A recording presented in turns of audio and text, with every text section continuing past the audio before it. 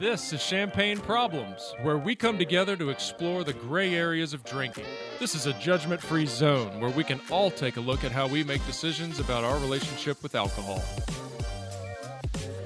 Welcome back, everybody. Today we're here with Hillary Scheinbaum. Hillary is a journalist, an author, a content creator, and an online expert. She covers many different topics, including fashion, health and wellness, food and drink, and lifestyle, and has contributed to many of the leading publications, including New York Times, USA Today, Marie Claire, Travel and Leisure, Elle, and Forbes. But most appropriately, Hillary wrote a book a little over a year ago that caught our eyes, titled The Dry Challenge: How to Lose the Booze for Dry January, Sober October, and any other alcohol-free month.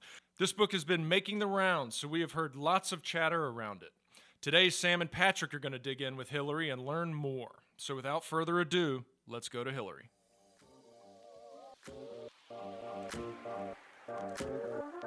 So hi, Hillary. Welcome to Champagne Problems. Hi. Thank you so much for having me. Yeah, absolutely. Give us the Hillary Scheinbaum rundown. Sure. So, born in New York, grew up in South Florida. Went to two colleges. I went to Florida State for 2 years, and then I graduated from the University of Florida. And soon after, I moved to Manhattan, and that is currently where I live now. And I'm a journalist and an author, as you mentioned. And I write about a lot of different things. I write mostly about lifestyle, so anything from health and wellness to food and beverage to sometimes beauty and other topics. And I really enjoy writing about, this new evolution of a sober curiosity, which is what the Dry Challenge is about. What kind of drove you or inspired you to start exploring the sober curiosity stuff? Or how did you get into this? Was it through personal experience or? It's a funny story. So in a former life, I was a red carpet reporter, and that means 5 days a week I was attending movie and other premieres and interviewing celebrities ranging from the Kardashian Jenners to Real Housewives to Brad Pitt to two presidents, we'll put it that way, some other very interesting characters. And at these premieres, I would do my interviews, and then I would attend the events, and then the after parties, which always had, open bars with top shelf liquor and champagne and a number of other cocktails and alcoholic beverages. You weren't discouraged from drinking. And I would never get bombed at these events, but I was certainly, having a glass of wine here, having a glass of wine there, not necessarily even drinking every night, but having the option to. And then on top of that, during the day, I was a freelance reporter for a local New York paper called AM New York and USA Today and Eater, and I would write about food and beverage as well. So a big portion of my coverage was wine, beer, and spirits, and that involved, tasting them or going to events and networking with people who were in that industry. And then on top of it, I was in my 20s and living in New York and going out and dating and being social. So all of those things I feel like were consistently involving alcohol. Fast forward to December 2016, I went to dinner with one of my good friends. His name is Alejandro. And we were just catching up and talking about, life, family, dating, work. New Year's Eve was a week away. And he asked me, what my plans were. And he also asked me if I had any New Year's resolutions. And I did not, because I don't make New Year's resolutions. My whole thing is like, if you want to do something, you can start today, you can start tomorrow. You don't need to wait until Jan 1.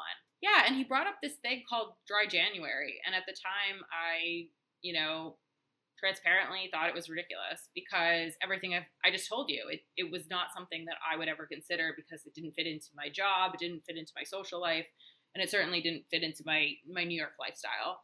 So I changed the subject, and a week later, I was at a party on New Year's Eve, and I had a glass of champagne in one hand and my cell phone in the other, and I was texting, friends who were not at the party with me, and one of them was Alejandro, and I wished him a Happy New Year, and, I tipsy texted him, do you want to do a dry January bet. I don't know. I mean, I was definitely drunk. Let's be honest. So Tipsy Tex. I was like, hey, do you want to do dry January? And he wrote back and he agreed. He thought, obviously, given what I just told you, that his odds were pretty good, even though he was usually my +1 at many of these events. But, it started then. It started when the ball dropped at midnight. I put down my glass and I decided I was not going to drink for the entirety of the month. And so that's how it started. That's so awesome. So tell us how the month went. Yeah, well, the month went really well for me. I mean, the next morning, I think, was the real challenge, which was I went to brunch with a bunch of friends, and the server brought over complimentary tequila shots, and it was my now or never moment. It was like, okay, I could start this challenge right now and really stick to it, or if this one tiny bump is going to ruin my entire month. But at that point, I said no, and then there was no looking back. And throughout the month, I realized how much alcohol was impacting so many things in my life that I would have never considered, like my sleep and my skin and my mood and just like my motivation in general.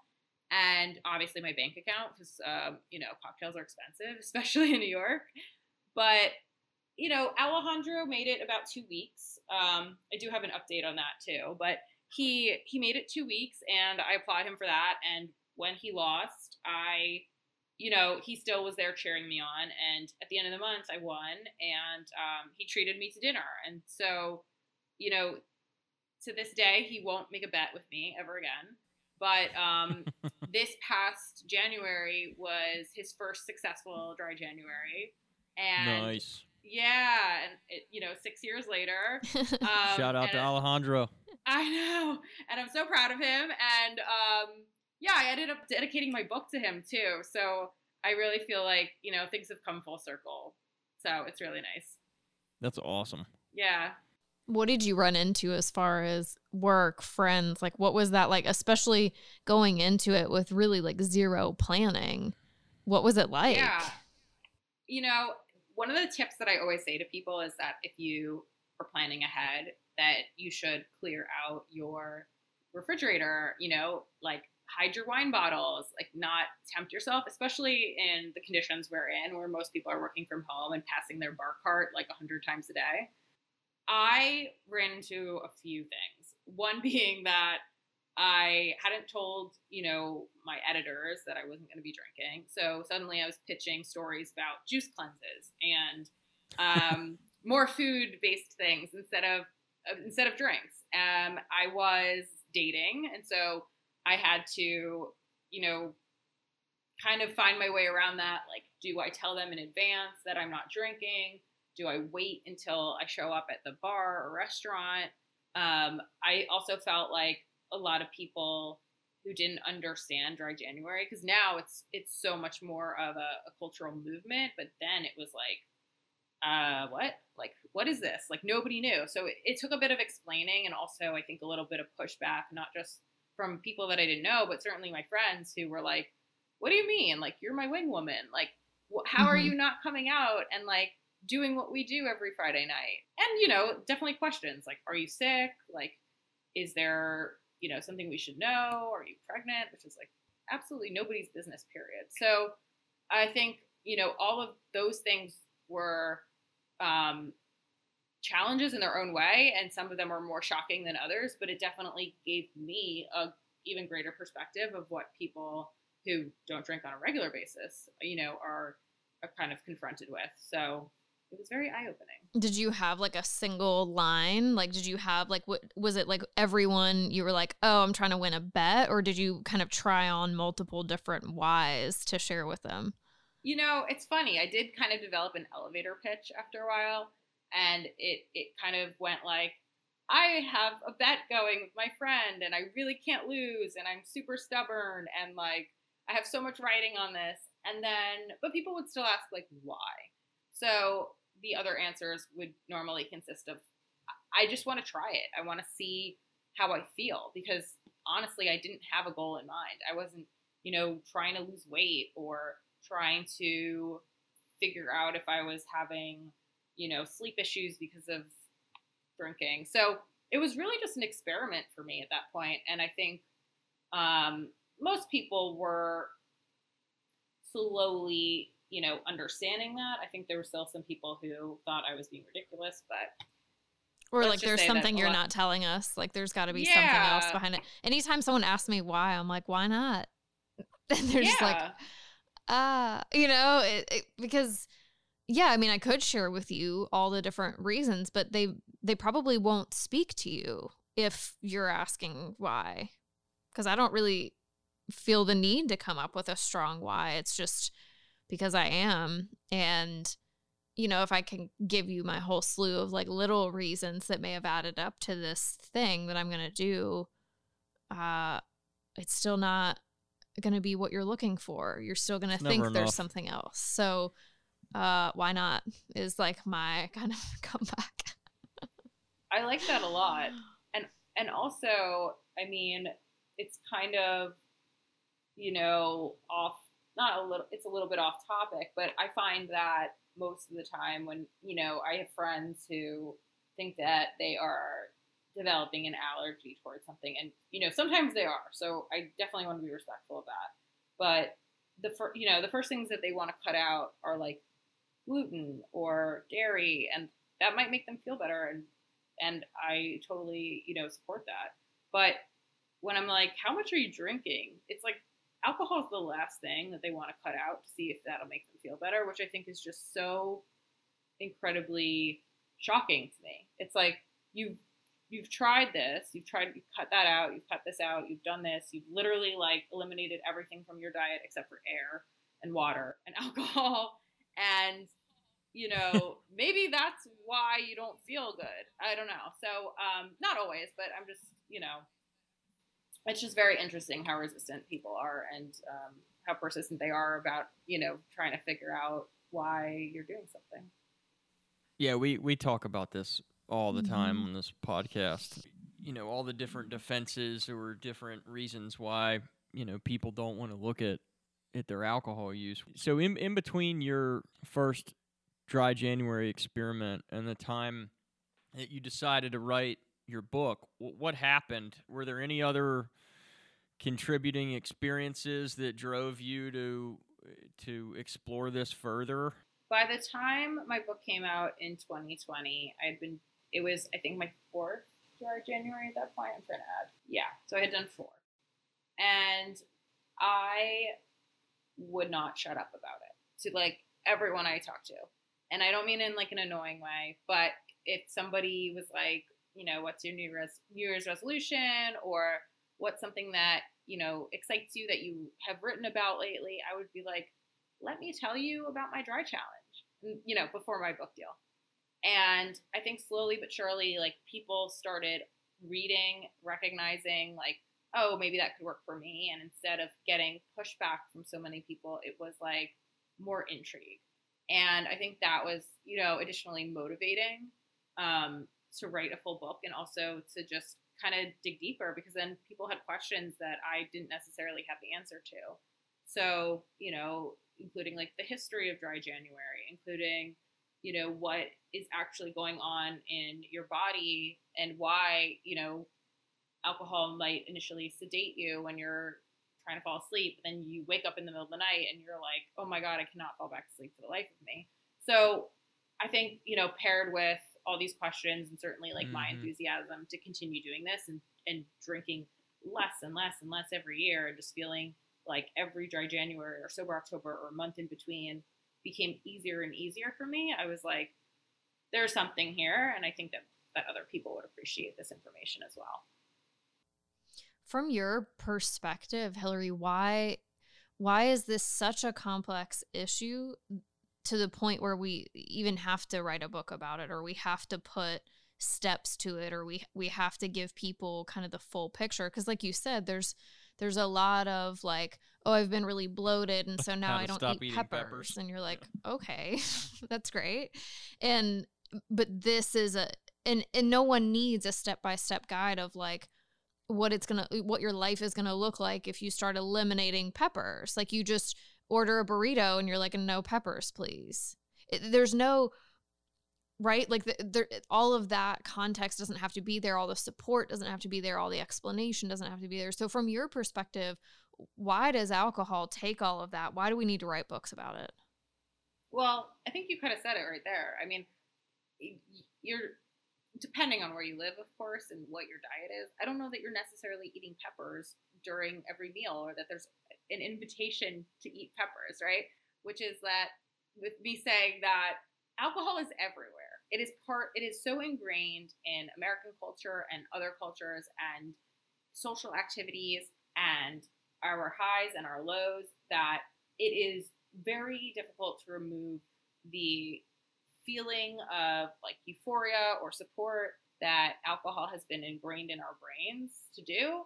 And I don't mean physically, I mean like by advertisements or by just like the social, I guess the social culture of America. So like, if you think about it, like when people are, they want to celebrate, it's like, let's go for a drink. It's, most first dates, it's like, let's grab a drink. If you're celebrating a birthday or even a baby shower, I mean, you're going to your favorite sports game. In every aspect of life, there is kind of a pass for alcohol.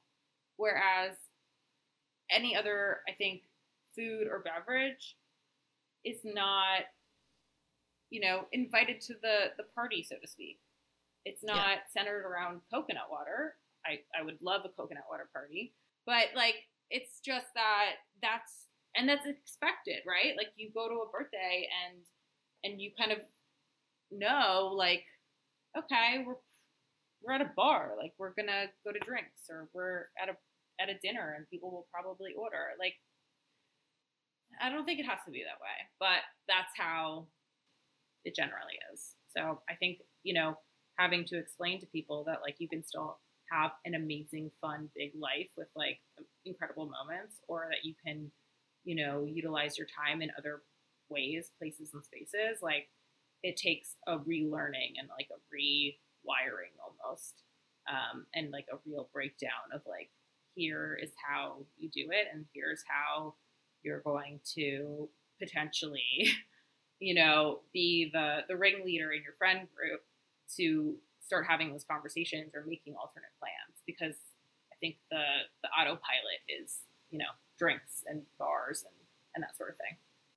It's almost like it's not like peppers aren't like mood altering either, right? So no one's like, oh, you can have one with me. Like there's an experience that you feel like is shared when you're both in the same headspace or chemical space, versus kind of if you eat, a burger and I have a salad, like I'm not really affected by that. But if you say, oh, I'm not drinking tonight and I wanted to have a glass of wine with you, suddenly I'm like, ooh, what are we doing tonight? Like this was not what I expected, right? Yeah, absolutely.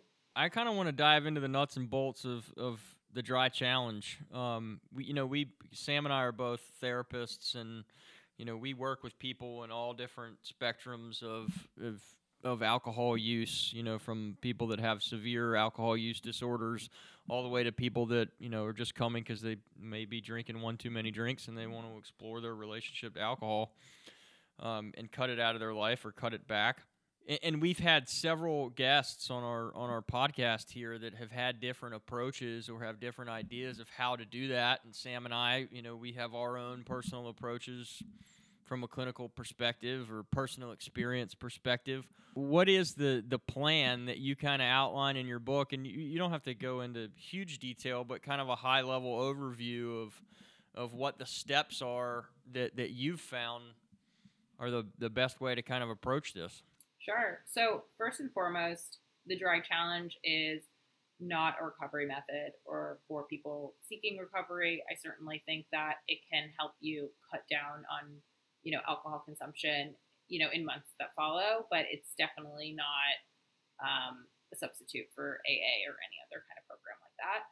So with that said, I think that people who are looking to see how, alcohol is impacting their life, it's perfect for, that kind of individual. So the general overview is basically that, there are a number of ways that you can kind of shift your mindset or shift your daily activities so that they don't necessarily involve alcohol consumption. So whether that be in a social setting or a networking setting where typically or dating setting where you're going for drinks is,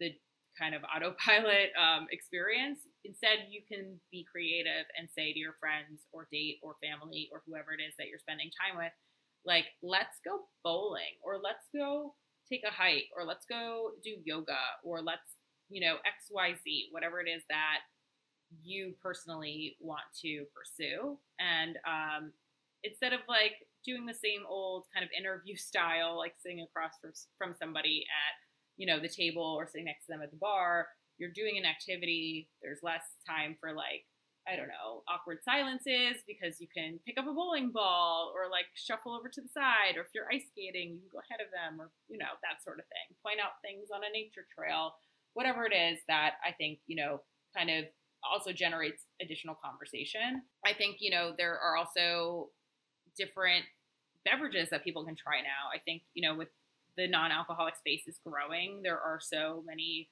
non-alcoholic wines, beers, and spirits. But even if you don't want to opt for those, alternatives, you can go for tea, you can go for coffee, you can go for, a cola. So really it's about kind of changing how you view like your social activities. It's changing, what you're consuming just on a physical level.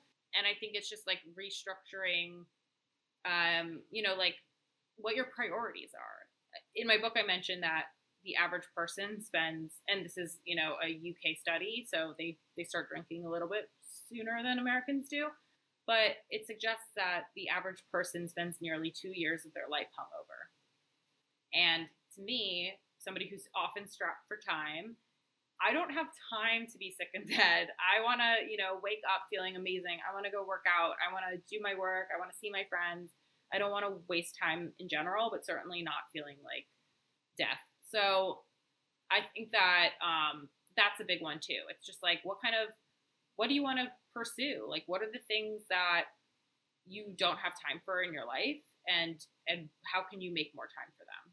One of the things that I read in the intro to your book about how it can be difficult to, and we talked about it a little bit before during your own experience with your first Dry January, but sharing the news with your friends and family and how to talk to people that are trying to sabotage your dryness.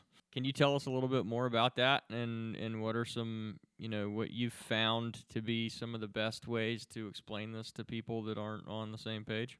Definitely. I mean, it certainly put a damper, no pun intended, but like damper on some of my relationships, because I recognize also that like some of them were built out of going out together.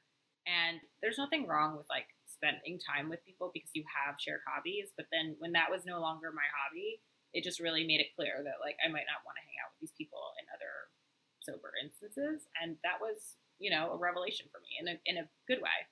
I do think that, there were different variations of that. Some people that I realized that like I loved hanging out with them sober and I wanted to hang out with them more and do different activities with. I think having those conversations with some people was easier than others. Some people were really supportive, even if it was, oh, you're going to have to win this bet. Like, we're right behind you. Or, oh, that's really interesting. Like, let me know how it goes. Like, I'd love to hear more about how it changes you. And then, of course, there were people who, had a little bit of pushback. It was like, oh, just have one drink. Or like, they were like, oh, but you've been doing this for 3.5 weeks. Like, you can give up. Come on, dork. Yeah, like you can give up now. Yeah. And I was like, yeah, but it's so close to the end. So I feel like I always had some kind of answer. It was like, oh, like I'm just starting, or like, oh, I have 3 more days. Like, I'm not going to screw it up. But I think sometimes it depends on your audience, right? Like who you're talking to and kind of what their relationship is like with alcohol and going out and that sort of thing. The thing that I'm curious about is, out of kind of your personal experience with your challenges that you've done at various points in your life, what are you most proud of? What did you learn about yourself? So I think there's a lot. One is that historically I was a terrible sleeper. I thought that, living in New York, having a fast-paced life, being, kind of pulled in a million different directions, that my lack of sleep was just due to busyness and stress. And I was getting about between 4 and 5 hours a night, which is not healthy for anyone. And I, chalked that up to my schedule. And then when I gave up alcohol and I still had this crazy busy schedule and I was still, under a lot of pressure from work and life and other things, I was sleeping 7 to 8 hours a night. And I was like, what? Like, that's all I had to do was just stop drinking. And like when you sleep better, you're happier, you're more relaxed. Like everything kind of just flows better. You're like, your mood is more elevated. And I just realized that there were so many other benefits too, but that was a really big one for me. That was pretty game changing. I think other than that, like my friends at this point kind of know that if I'm going to a party, that there's a chance that I'm, not going to drink, and they respect it. I think that I've definitely opened up the conversation a little bit more within my social circle, and I think that like it's really nice because now instead of being asked to have a drink or feeling pressured, I think that more often than not, people are like, oh, you're not drinking? Like, I'm not going to drink either. And that's been, an evolution over the years, but it's definitely a positive one. What are some of the things that some of your readers have told you about their experiences with Dry January, or any kind of praise for your book that kind of stands out or is different from your own experience? Oh, for sure. I've gotten so many positive messages on Instagram, on, email, people saying that they feel like a new person, or, they're trying this in their dating life and how it's changed them and how they can kind of spot red flags a little bit faster and that sort of thing. But I think the biggest one was, I'm trying to think when it was, in 2020, I announced that I was writing my book, and I wrote a piece for the New York Times about giving up alcohol during COVID. And the story was about how it just helped me so much, and it helped in my dating life specifically, and it helped me just be like a calmer, better person. And I had received an email from a woman. I don't know where she lives. She told me that she had 2 children. She was married, and she was in bed drunk when she read my New York Times story. And she said that it made her realize how, she wasn't getting help with the kids, and her husband's family and her family lived thousands of miles away. And it made her realize that when she had done a Dry January in the past, how much happier she was and how much healthier she felt, and how, she just felt like things were a little bit more manageable. And I wrote her back, and I thanked her for her email, and I said, I wished her the best of luck, and I told her to keep in touch, and that sort of thing. And so my book came out 6 months later, and she emailed me again, and she congratulated me on my book, which I thought was so sweet. And she also added that since we last spoke, she'd been 6 months sober. That's awesome. Yeah. So that was really heartwarming. That's so cool. And like, we get some of those responses. I'm sure not nearly as many as you, but people that have kind of taken a month off, and then continued, from there, even if they don't really necessarily identify themselves as what we call problematic drinkers or heavy drinkers, just people that do the Dry January challenge or Sober October, and they see the benefits from it, and they're like, well, hell, I might as well just keep going. Do you see that a lot? I mean, is that? Yeah, absolutely. I mean, I personally, at this point, I extend past January. I went, 5 months during the pandemic, drinking nothing. And then over the course of a year, I think I had less than 10 drinks in total. I mean, it's definitely, there are studies that show that, people who do dry months end up drinking less in the months that follow. And I definitely fall into that category. And I know that, there have been other people that's been their situation as well. But I think it's just like an eye-opening experience. Like, you just realize that there are other things to do. And, people they forget, I think, like how hard it is, like, either the morning after or just like even the week after they drink, and how much of a toll it takes on them physically and mentally. And when you eliminate those things, I think it's just like, wow, like this is what it's like. It's kind of like the shade has been lifted almost.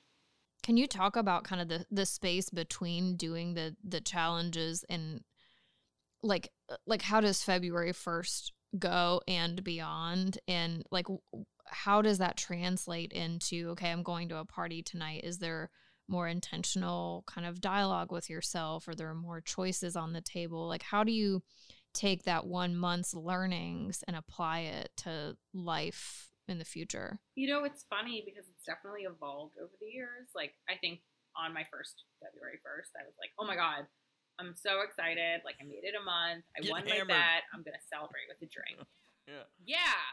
Not really. I had probably like 2 glasses of red wine, and I promise you the next morning, I have never felt so low in my entire life. Like, just the sense of like, it was like I was going through like a mini depression almost. Like, I just didn't want to get out of bed. Like, I just was like curled up in a ball. I was like, oh my God, this is terrible. You know, obviously my tolerance was super low, but I tell you that because in more recent years, it's been like February 1st rolls around and I'm like, why would I want to celebrate with a drink? And so every day that follows, whether it's a party or a dinner or whatever it is, it's almost like at the point where it's like, why, like, is it worth it? I mean, I hate to say that, but like, I almost feel like, is this a real like big celebratory thing that I'm doing, or is this a Tuesday night? Like, you know, and then as weird as this sounds, even more recently, I've been like, oh, like we're celebrating, but like, why do I want to celebrate with alcohol? Like, I could celebrate with a piece of cake and be so much happier. Like, I would rather eat sprinkles and like, you know, have a sugar high for 10 minutes. It's not even like I'm negotiating with myself. I think that I just have positioned things differently in my mind. So on a personal level, I would rather eat the cake. I don't think it sounds crazy to us. But I know it does, like, to other people, because they're like, don't you want to chill out? And I'm like, I'm going to have so much anxiety tomorrow if I have that glass of champagne. And not because I feel guilty or I feel bad, just because, like, I physically am going to react that way. Yeah, there's some people that I know that were doing dry January, and I guess a couple weeks ago with a few more days left in January, they're like, oh, I can't wait for this to be over with so we can get wasted. Like, and I wanted to be like, well, why the hell why'd you do it in the first place? Like, you know, it's like, right. Why are you even doing this? Point.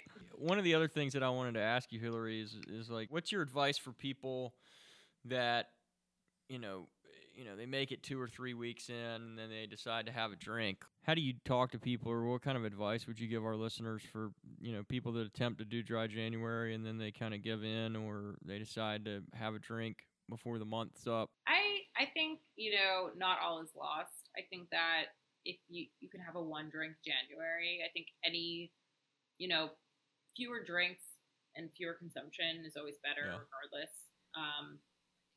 So I think it you can look at it in a positive light and just consider it, you know, a 1-drink January or damp January, and then continue on. We called it dryish January. We did a whole episode on it. Or demi-sec January or whatever it is that you want to call it. But I think, you know, like if it's one of those things where you like, you mess up, or like there's a birthday, or like it's your wedding, like, you know, have yourself a night and then just continue on. Like, you don't have to completely throw in the towel or even wait till February 1st. Just restart when you wake up in the morning. We talk a lot about how, you know, you've got to get clear on why you're doing it. And a lot of times that goal isn't actually about alcohol. It's about life, and how alcohol just might get in the way of that goal, or how, you know, you want to accomplish that goal maybe alcohol free, or you want to challenge yourself and see what it's like to kind of be fully present and healthy and those sorts of things. But I think a lot of times when we're focused on, if the goal is just to remove alcohol and I don't really have a scope on anything else that I'm trying to accomplish, then it does become a bit of a countdown, at least for me, if it's just about alcohol. And then when it's about life, I could be 4 months in and be like, oh my God, like I haven't had a drink in like 4 months, but it's because my focus isn't on alcohol. And so I find that a lot with clients or just even people in my personal life when their goal is about I'm not going to drink for 30 days. Then it becomes a countdown and a drink, on day 31 I agree with or you. whatever. I think, initially mine was just, it was a bet. I had my goal set that I was going to win, and everything else was just kind of icing on the cake and an experiment. But I agree with you. I think that, Dry January initially started because a woman in the UK named Emily Robinson was training for her first half marathon. And so she cut out alcohol so that she could, PR in her race. And she felt so good after the first time she did it that she did it the following year. And eventually it became, a national campaign in the UK. And now it's worldwide. And to your point, she was not looking to cut out alcohol for the sake of cutting out alcohol. She just really wanted to, physically improve and maximize her time. It's like the goal is optimal performance. Yeah, exactly. Have you noticed a shift in, are you seeing shifts at all in your personal life, in your environment, in restaurants? Like, are you kind of seeing this wave of difference in conversation or in accessibility or definitely in options? I think that restaurant menus are increasingly more inclusive. I think, sometimes the non-alcoholic cocktail menu is the same size as the cocktail menu. I think that, there are now these non-alcoholic bottle shops popping up all over. There's many in New York. One is called Spirited Away. And they just offer all non-alcoholic beverages. I think that, it's really interesting to see that these bigger brands too, like Heineken and like Coca-Cola and others, like I think maybe Guinness is doing it too now, have these 0.0 SKUs that, obviously they're big alcohol. They want to sell alcohol, and now they see this opportunity as well to make money. There is a market for it, and, people and businesses, large and small, are recognizing that there are people who want to partake. You got any favorites? Like, do you partake in the non-alcoholic spirit realm? I do. I have a few favorites. It changes a lot too because there are so many that are coming out on a regular basis, and certainly different flavors. Right now, I'm loving this brand called Beterra. They're out of California, and they're made with botanicals. They have a rhubarb flavor that is amazing. There is a non-alcoholic spirit company called Free Spirits that makes non-alcoholic bourbon, gin, and tequila. So you can mix it as you would, a traditional cocktail. There's this non-alcoholic sparkling, it's called Dry Secco by Groovy. And there's a brand called Starla. They make a really good bubbly rosé. Really? All non-alcoholic. Yeah. Check that stuff out. And the best thing is like the whole bottle is like 100 calories. So each serving is like 20 calories. Thank God. So like, no, I'm serious though, because if weight loss is your goal, and that's why you're giving up alcohol, like, oh my gosh, what a difference. Do you feel like this is catching on, or do you feel like it's dying out? You think we're going to hit a higher peak with this whole Sober Curious thing and non-alcoholic bars? Like, are there some pretty cool spots up there where you can go to a bar that doesn't serve alcohol, and you think those places are going to stick around? There are also pop-ups. I think in general, Gen Z drinks less than millennials do, and millennials drink less than Gen X and boomers. So I think that people are, drinking less and less as time goes on. And certainly, like, I think that people are looking for other options, I do. I also think that, there are a number of celebrities that are kind of speaking out about how they no longer drink, or they're coming out with their own non-alcoholic beverages, like even like Blake Lively and Katy Perry recently released theirs. And I think that those people are really influential. Whether you're, an obsessive fan, you might not necessarily give up alcohol, but you certainly, might want to try it. And if you try it and you like it, it might become, part of your daily routine. So I think all of these things really contribute to the general trend. And I think the trend is only going to keep evolving, and it's really exciting. I do. I really think that it's here for a while, for the long run. one of the things that we always ask our guests are just like, if there were someone listening who was interested in just kind of like taking a first step with this, what are kind of your 3 go-tos? Like, here's what I would recommend you consider or do. Yeah. So I think number 1 is, eliminate your triggers. So that could be, hiding your wine bottles, your beer cans, removing them from your apartment or your home, and just kind of lessening those reminders that alcohol is available. So that's number 1. Number 2 is, I would say, recruit a friend. I think that, if I didn't have my friend doing it with me that first year, I might have just kind of given up on week 1 but having that support system, and we really did check in with each other every day. I love that. It might have been just to be like, hey, did you lose? But I mean, it was really, it was a great affirmation to have somebody be like, no, and like, how are you doing? And also have somebody to vent to if like you had a really bad day, and if your normal go-to is to get a drink, instead you learn to talk it out, and cheer each other on. So that's number 2. And the third is like really to, again, like take charge of making your social plans, and whether that's with friends and being like, hey guys, instead of going to the bar, let's go mini golfing, or whatever it is that's available to you, or just simply like filling your calendar so that it's going to keep you from drinking. I think like now is, or starting a dry month, it's the best time to explore those things that like you think that you don't have time for. So those are great. Yeah, I think honestly, I gotta tell you, like, people say to me all the time, they're like, oh my God, how do you do dry dates? Like it's just so, like hard, and you're nervous. And I'm like, honestly, like, go rock climbing, like do something so silly and spontaneous. Like, to me, listen, I'm a journalist and I'll interview people all day. And so talking back and forth and sitting in front of somebody for hours does not bother me. But if you feel like you have social anxiety, as many people do, and you feel nervous just being like the center of attention, I think that incorporating, activities like that is so much easier for dates and for getting to know someone. Yeah. Reduce the pressure. Yeah. Thank you so much for taking the time to hang with us today. Thank you. I really appreciate it. Yeah, this is awesome. I can't wait. I have a couple clients in mind already where I'm just going to be like, okay, here's your next book you need to read. Yeah, thank you.